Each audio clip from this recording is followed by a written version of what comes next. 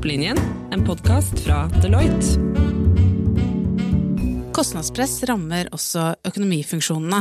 Hvordan bør man helst organisere seg for å levere høy kvalitet til lavere kostnad? I denne episoden av Topplinjen skal vi diskutere hvordan fremtidens økonomifunksjon kan se ut. Vi skal høre en fascinerende historie om sentralisering i DNV GL, og vi skal diskutere om den såkalte Shared Services-modellen fortsatt er relevant når digitalisering og automatisering kommer i full fart. Jeg heter Marte Ramus Eriksen, jeg er rådgiver i Sync, og jeg tar dere gjennom denne podcastserien. Med meg i dag har jeg Tormod Fjell, leder av Global Shared Services i DNV GL. Velkommen, Tormod. Tusen takk for det. Og jeg har med meg Sjur Gåseide, partner og leder av Deloitte Consulting. Hei, Marte. Hei, Sjur. Du, Sjur, for første gang i denne CFO-podcastserien så har vi ikke med oss en CFO. Nei, og det er kanskje på tide. Jeg kjenner Tormod godt fra gjennom mange år, og han har jo en lengre økonomierfaring enn de fleste CFO-er, så jeg tror definitivt at han ikke vil gjøre skam på podcastserien vår. Nei, og så er det jo noe med at når man skal snakke om et spesifisert tema, sånn som vi skal gjøre i dag, nemlig shared services, hva er da bedre enn å ha med seg den som kan mest om det i DNV GL, nemlig deg, Tormod.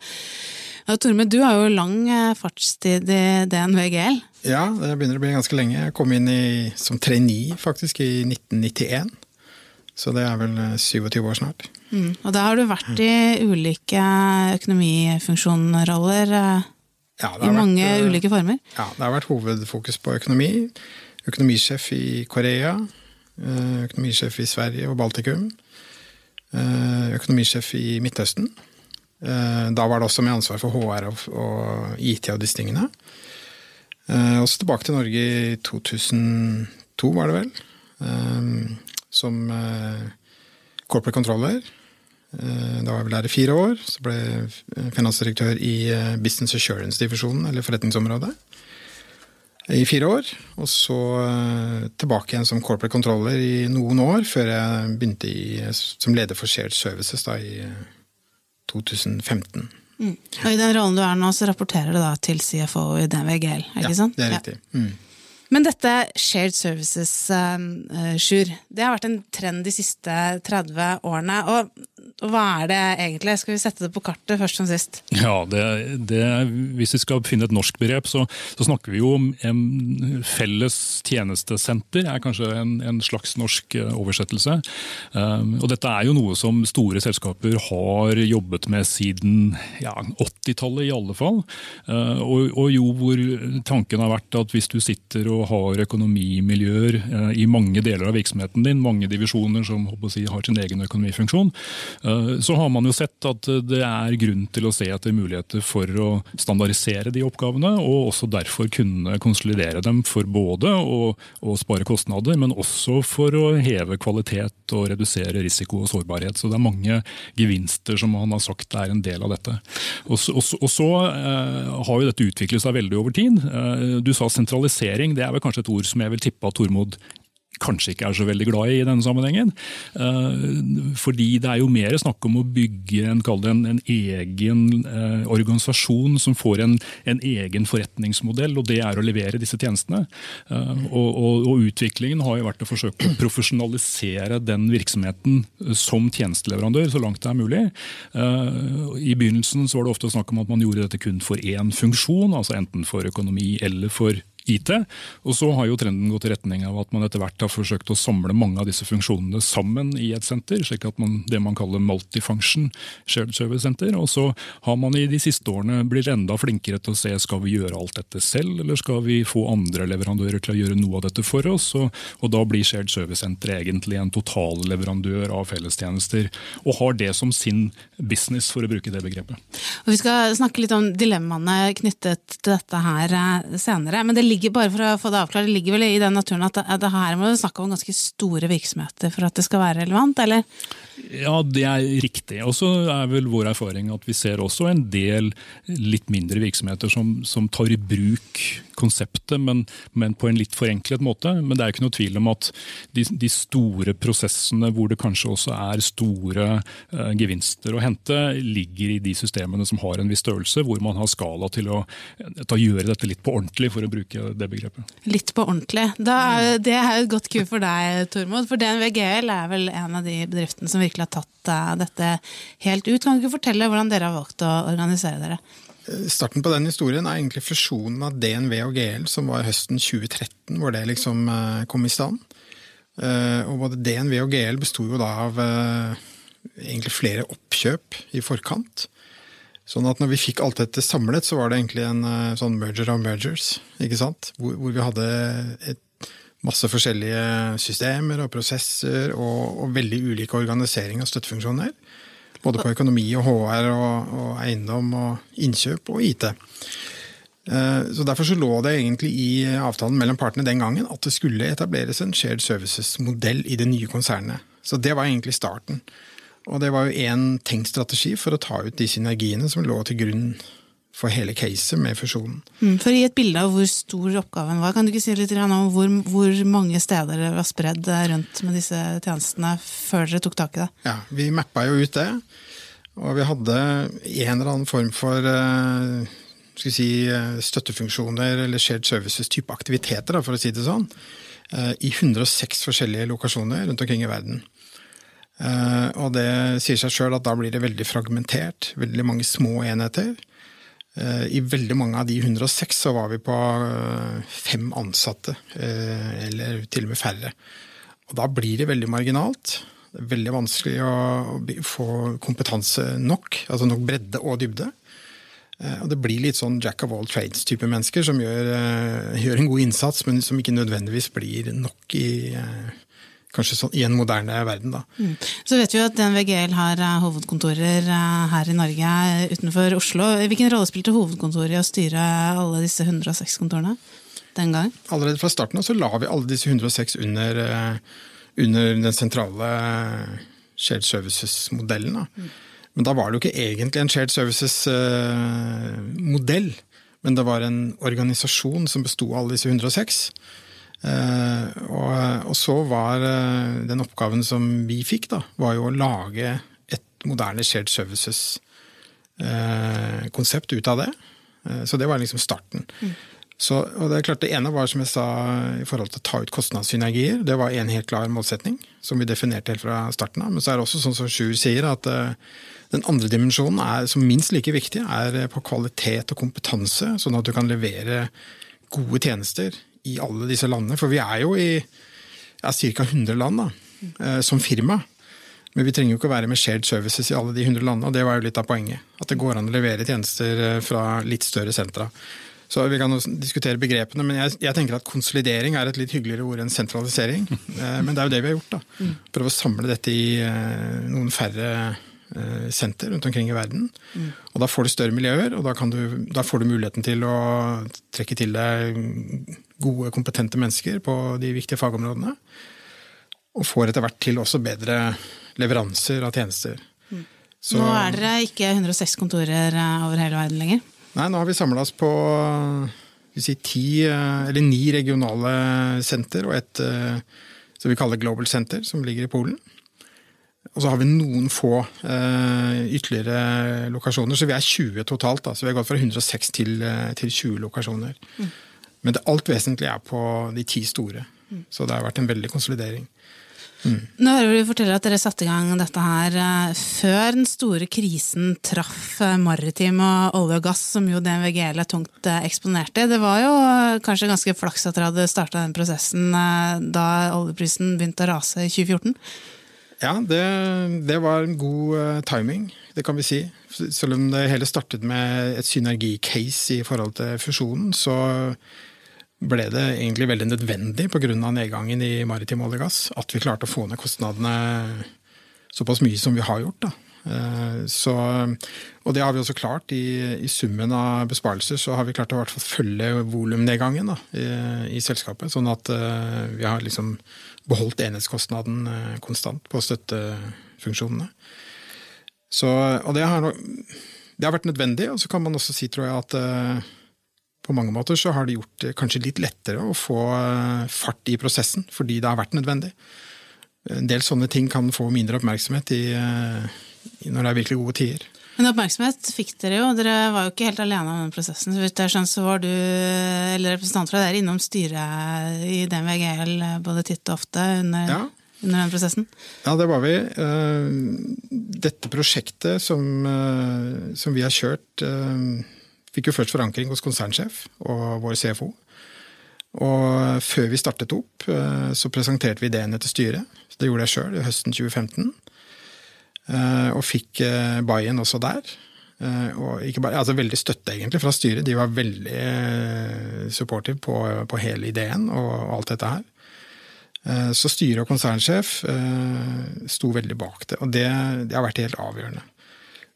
Så det var starten, og så har vi vært invitert inn i faktisk annethvert styremøte siden det, for å fortelle om hvor vi står hen, og få litt, selvfølgelig få noen retningsgivere kanskje da, men stort sett så har det vært en statusrapportering, og en videre liksom bekreftelse fra styret at dette vil vi ha, og kjør på. Og det har vært veldig bra for meg når jeg skal selge dette internt i selskapet, at jeg har visst det hele tiden, at vi har den forankringen på toppen. Da.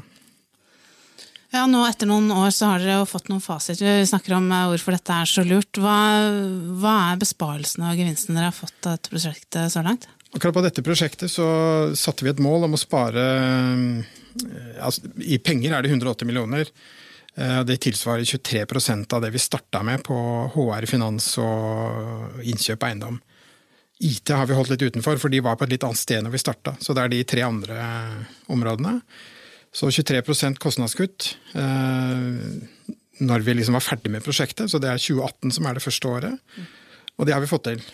Så vi investerte ca. 160 millioner over 2 år, for å få da en permanent årlig besparelse på 180. Så det liksom business case sånn i veldig kort form da. Og det penger det altså, på bunnlinjen. Det går rett på bunnlinje. Fordi det har vært tøffe år for DNV-GL de siste årene. Ja, det har jo vært store omstillinger for selskapet i sin helhet, med nedbemanning og alle disse tingene, som jeg vel alle som i olje og gass har jo merket det.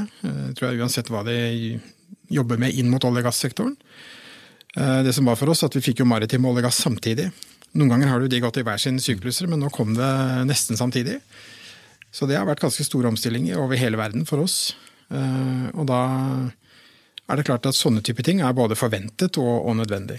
Det noe interessant som du trekker frem, men som vi også ser ganske mange andre steder, og det jo at det presset i forhold til kostnadsreduksjoner gjør jo at man i større selskaper blir tvunget til å se etter en mer, altså det jeg kaller litt sånn integrert forretningsmodell, altså for hele virksomheten. Ja.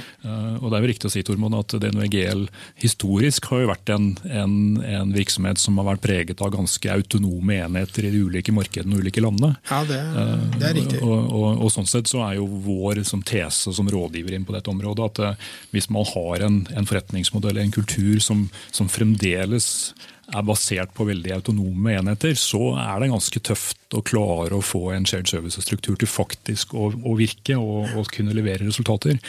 Og sånn sett så tror jeg det var jo helt avgjørende at den overordnede forretningsmodellen på mange måter liksom ble presset til å være en endringsprosess for at dette prosjektet skulle lykkes tilsvarende. Ja, det helt riktig, og det husker jeg fra en av de første plansjene som du viste for oss også, i forhold til skal man få det til, så må det være et integrert konsern, altså som ønsker å være i stedet for en porteføljemodell.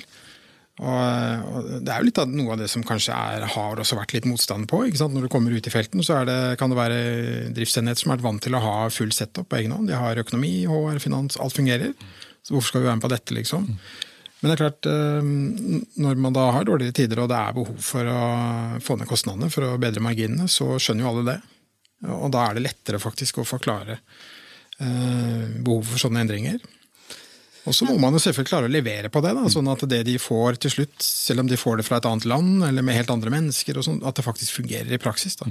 For det jo det store spørsmålet. Kan du lure på at det å sentralisere IT og HR kanskje, ikke minst, men også andre funksjoner i et helt annet land, kanskje med en helt annen kultur. Hvordan har det fungert? Altså, hvis vi begynner med IT, det har jo folk vent seg til over mange år. Og jeg husker jo når det startet også, for da satt jeg selv ute i Midtøsten jeg hadde 2 kjempeflinke IT-folk rett ved siden av meg, og syntes det var litt sånn dumt når de ikke var Ja, de var jo fortsatt der, men da hørte de ikke til min organisasjon lenger. Da var de en sentral... Men det har jo folk vent seg til, at IT-folk de sitter hvor som helst, og de supporterer på en eller annen helpline, og så funker det kjempebra. Eneste en gang imellom så må du ha noen som kan skru på noe, men det er ikke så veldig ofte lenger. Så den er jo der. Og så det neste som også man relativt greit kan vende seg til, er jo at regnskap skjer et annet sted. Ikke sant? Så det tror jeg også fungerer. Det som kanskje har vært litt mer tilvenning er sånne ting som HR-tjenestene. Støtte rundt rekruttering og mange sånne ting, som vi også har lagt inn i, for eksempel i hele Europa, så kjører vi rekrutteringsstøtte og rekrutteringsprosesser med utgangspunkt i senter i Polen. Og det krever litt mer tilvenning. Men det også begynner å fungere. Men det er nye måter å jobbe på da. Så i stedet for å snakke med noen som sitter ved siden av, så er det da sette i gang en eller annen prosess online, og som gjør at noen i Polen da begynner å jobbe med dette, og setter opp på hvem skal vi snakke med, og hvor skal vi publisere, og hvilke kanaler og medier, alt dette her. Men det er jo der vi møter, ikke si bare motstand, men at hvor du har en del sånne prosesser for å forstå hvordan fungerer det i praksis, og hvordan må vi justere det, for jeg har gjort noen justeringer underveis her da, selvfølgelig. Det er jo interessant å høre når dere er kommet dit dere er nå i prosessen. Når du ser tilbake, hva ville dere gjort annerledes, hva slags læringspunkter har dere tatt så langt? Hvis vi tar liksom i begynnelsen av prosjektet, så var nok en læring av at vi gikk inn i noen land og jobbet med omstrukturering i hver av strømmene. Altså HR for seg i finans, det fungerte dårlig. For I og med at jeg var så små enheter, så er jo de så tett. Selv om vi tenkte globale, så det skjønte vi ganske fort at vi måtte ta ett og et land og håndtere, hvis det var nedbemanning eller omstrukturering eller flytting av tjenester og sånn, så var det ett og et land av gangen. Det var en tydelig læring. Også en annen læring at uansett hvor mye vi har kommunisert, og jeg har jo reist rundt og snakket om dette prosjektet i nesten 3 år, både før og underveis og nå etter da, som det er ferdig, men man kan liksom aldri få kommunisert nok. Men vi har virkelig gjort mye kommunikasjon, men det når ikke nødvendigvis ut til alle. Så det er never ending, altså behov. Selv nå, vi reiser rundt, var i Singapore i forrige uke, og da også snakket vi om dette prosjektet. Og hva vi har fått til på pengesiden, og har dere fått til det? Ja, så fint. Så får du liksom... Men vi må fortsatt være veldig ydmyke for at det er ikke alle ting som glir 100% enda. Og det er derfor når vi er ute, så møter vi alltid med forretningsområdelederne og HR og finans for å få den vi inviterer til feedback på leveransene våre, og justerer. Så... Ja, jeg tror vel, Tormod, at den rollen som du selv tok i forhold til å være hovedkommunikatoren her, både ut i din egen organisasjon, ut i linja, og kanskje ikke minst i forhold til ledernivå, konsernledelsen og styret, jeg tror jeg var helt avgjørende i forhold til å få den supporten som du trengte for å kunne kjøre prosessen, og den aksepten for at dette faktisk var en god prosess som ville skape verdi på sikt. Ja, og jeg har jo sett noen sånne prosesser, og det er vel ikke alle som helt har klart å ta den delen av jobben like på alvor, og det merker man veldig fort effekten av. Altså. Ja, det har nok vært viktig. Og det kombinert med at jeg hadde den forankringen med konsernsjef og styre, som er ganske vesentlig, for da har du da får du også lettere innpass i andre miljøer. Men det har vært veldig positivt hos oss, for jeg inviterte meg selv inn i ledergruppen i de forskjellige forretningsområdene, og det har alltid vært velkommen inn der og fortelle om dette, og det har vært god hjelp. Altså. Nå snakker vi om dette fenomenet shared services, men i andre episoder av denne podcasten så har vi også snakket om alle de andre trendene som treffer økonomifunksjonene og selskapene rundt. Og hvorfor, hvis vi snakker om shared services-modellen, hvorfor skal man, hvis man ikke har kommet dit allerede, gjøre det når det står roboter og smarte maskiner og banker på døren? Hva tenker du om det, Øystein? Nei, jeg tenker at det er et betimelig spørsmål å stille. For det er ikke noe tvil om at det er jo også et spørsmål som stilles i de store faglige shared services-kretser, og si at hvor mye av disse effektene kan man alternativt hente gjennom bruk av digitalisering og robotics og hva det måtte være. Jeg tror like fullt at den profesjonaliseringen av leveranser av disse tjenestene, det får du ikke til uten at du lager en organisasjon som har det som sitt hovedmål, og det er kanskje det viktigste med shared services. Så jeg ville heller sagt at gjør det, og så la shared service-sentre bruke disse teknologiene til å forbedre prosessene sine. Ja. Jeg sitter du og nikker, Tormod? Ja, jeg gjør det, for vi har også fått det spørsmålet, og vi har fått det internt også. Blir det så viktig lenger da? Liksom men for det første så er det dette med at du profesjonaliserer det, og du samler kompetanse. Og så er det at det er jo helt umulig å på en måte robotisere noe som er veldig fragmentert, og hvor ingen av prosessene er standardisert på tvers, for da blir det jo, altså det er ikke mulig å få det til å gå opp investeringsmessig. Så du er nødt til å standardisere og få volum, at du har stort volum av transaksjoner eller prosesser da, som gjøres likt mange ganger. Det er jo liksom definisjonen på hvordan du kan få til robotics. Så det mener jeg at den prosessen vi har vært gjennom nå, legger jo da egentlig til rette for at man kan ta i bruk sånn type teknologi da. Men det kan jo hende at i fremtiden at liksom valg av lokasjon blir mindre avgjørende. Det tror jeg nok. Så når vi har lagt det største senteret vårt til Gdynia i Polen, så kanskje det om 10 år kanskje ikke det hadde vært så avgjørende. Men så er det det med kompetanse og tilgang på det og så videre, som også er veldig bra. Så jeg tenker at Polen vil være et godt case uansett, ja. Selv om kostnadsforskjellene blir mindre, og kanskje at teknologi tar over en del av oppgavene. Så jeg tror det egentlig er en god story uansett. Faktisk, men det ligger til rette for, sånn som vi nå har gjort det. Og hadde vi ikke gjort det, så kunne vi ikke tatt i bruk noe av det. Så kanskje det er nettopp det, at man sørger for at... Så er det den andre dimensjonen som Sjur også trekker opp, at dette med i forhold til profesjonalisering, og også i forhold til sårbarhet, hvis du har 1 eller 2 økonomiansatte i disse minste landene, det er veldig sårbart i forhold til internkontroll, i forhold til hvis noen blir syke, eller alle disse tingene.